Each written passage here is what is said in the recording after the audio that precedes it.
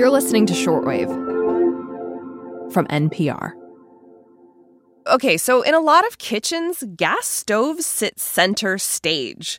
Roughly 40% of homes in the U.S. cook with one.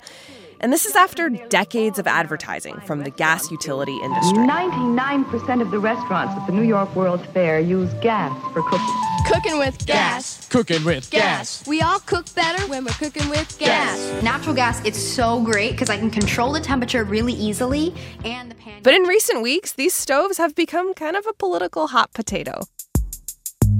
The U.S. Consumer Product Safety Commission is researching gas emissions from stoves and their associated health risks. And last month, Commissioner Richard Trumka said this before a consumer advocacy group. I think we need to be talking about regulating gas stoves, whether that's drastically improving emissions or banning gas stoves entirely. He repeated that clause about banning gas stoves a few weeks later, and it set Twitter alight. As you well know, Jeff Brady. Hello, Jeff. Yes, I do. Hi, Emily. Yeah, that really launched a big kerfuffle and fueled mostly by conservative politicians serving red meat to their base and raising money in the process. They piled on with a lot of disinformation. But, what the commission is doing is opening a request for information starting in March. They're researching gas emissions and exploring new ways to address health risks associated with stoves. And the point that Commissioner Trumka was making there is that the Consumer Product Safety Commission should keep all its options open. Ah, okay. And as NPR's climate and energy correspondent, you've been following the health and environmental impacts of these stoves for a few years now. The research doesn't look great, I hear. What do we know? A recent peer-reviewed study, it was actually funded by a group that wants people to switch to electric stoves, but it found that 12% of current childhood asthma cases in the U.S. can be attributed to gas stove use. Beyond those findings, Emily, there's 50 years' worth of health studies raising concerns. The federal government has taken note of this in the past, but this time it sounds like officials are taking it more seriously. Jeff, I honestly didn't realize this. This is a big deal. And what about the manufacturers themselves who make gas stoves? Where are they in all of this? Well, the newest thing I've learned is that gas stove manufacturers, they've long known how to make their burners emit fewer pollutants. But they've stuck with the older burner designs instead, even though we know that gas stoves emit these harmful pollutants into your home that can cause or worsen respiratory illnesses, particularly in children. So today on the show, Jeff Brady takes us into the kitchen of an environmental epidemiologist who lights up a gas stove and measures the results. And we'll ask why stove makers who knew how to make cleaner stoves all these years haven't.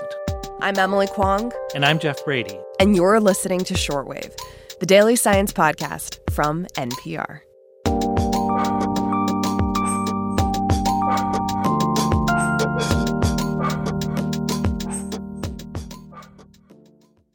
Now, Jeff, a while back, you stepped into the kitchen with an environmental epidemiologist to measure pollution from a gas stove. You took some of this research into your own hands. Tell me about it. Right. Josiah Kephart is an assistant professor at Drexel University.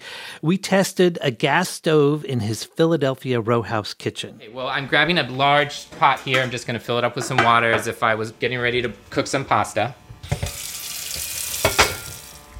Lighting the stove and putting the lid on the pot. Yep, I know these sounds. He then turned the oven on to 375 degrees Fahrenheit, and I turned on a rented air monitor to measure nitrogen dioxide, or NO2. And why nitrogen dioxide? Well, it's a toxic gas, and of all the combustion pollutants coming off that blue flame on your gas range, it's the one that most concerns the EPA and other federal agencies, because even in low amounts, nitrogen dioxide can trigger breathing problems for people with asthma and other diseases like chronic obstructive pulmonary disease. And it's especially a risk for children, which is a concern for Josiah because he has 2 kids.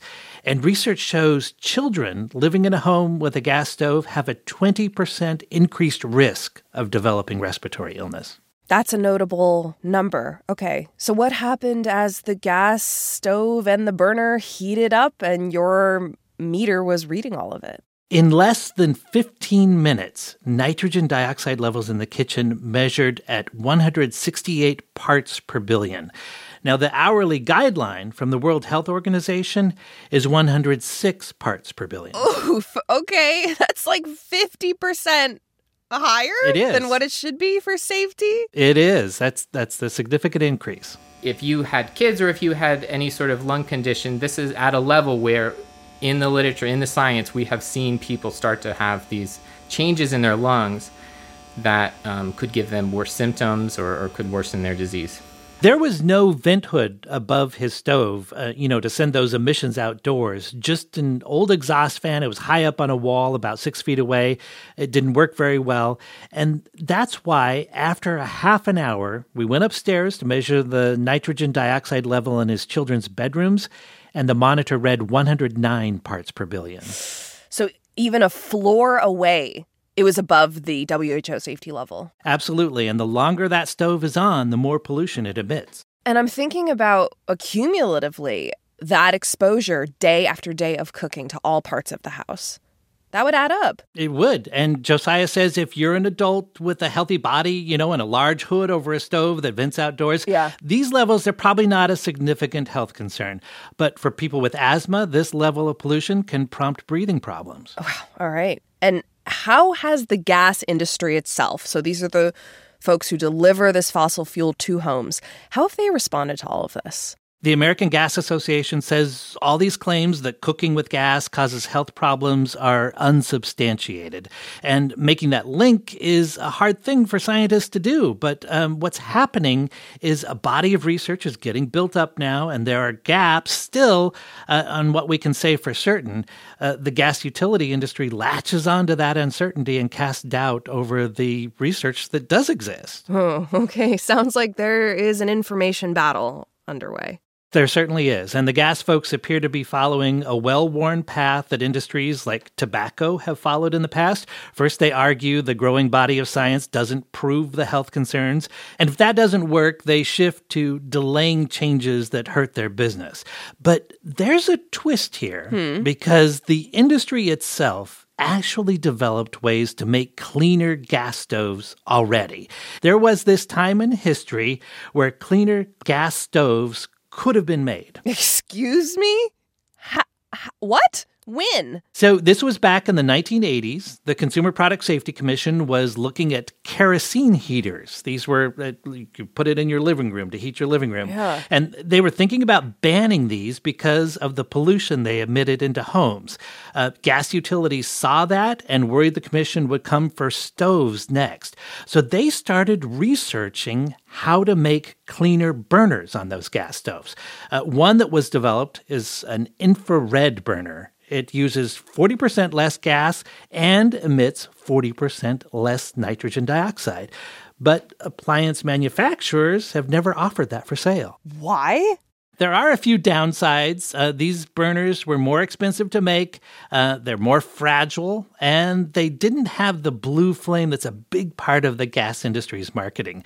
But more importantly, customers just weren't demanding cleaner gas stoves from manufacturers at that time, so they didn't make them. So there wasn't a business incentive to make them. Exactly. Let's put a pause on air quality. I want to talk about climate change itself because, clearly these gas stoves, they emit indoor air pollution. But what about outdoors? What effect is this having on greenhouse gases? That's a significant issue because these gas stoves, they leak methane into the environment even when they're turned off. Really? Yeah, so natural gas is made of methane, a super potent greenhouse gas, and methane, it just wants to leak. I mean, that's what gases do. Of course, they want to escape. And gas stoves are connected to this vast system of pipelines and compressor stations, fracking operations, wells. Anywhere along that production line that there's a connection, there's a chance for a leak.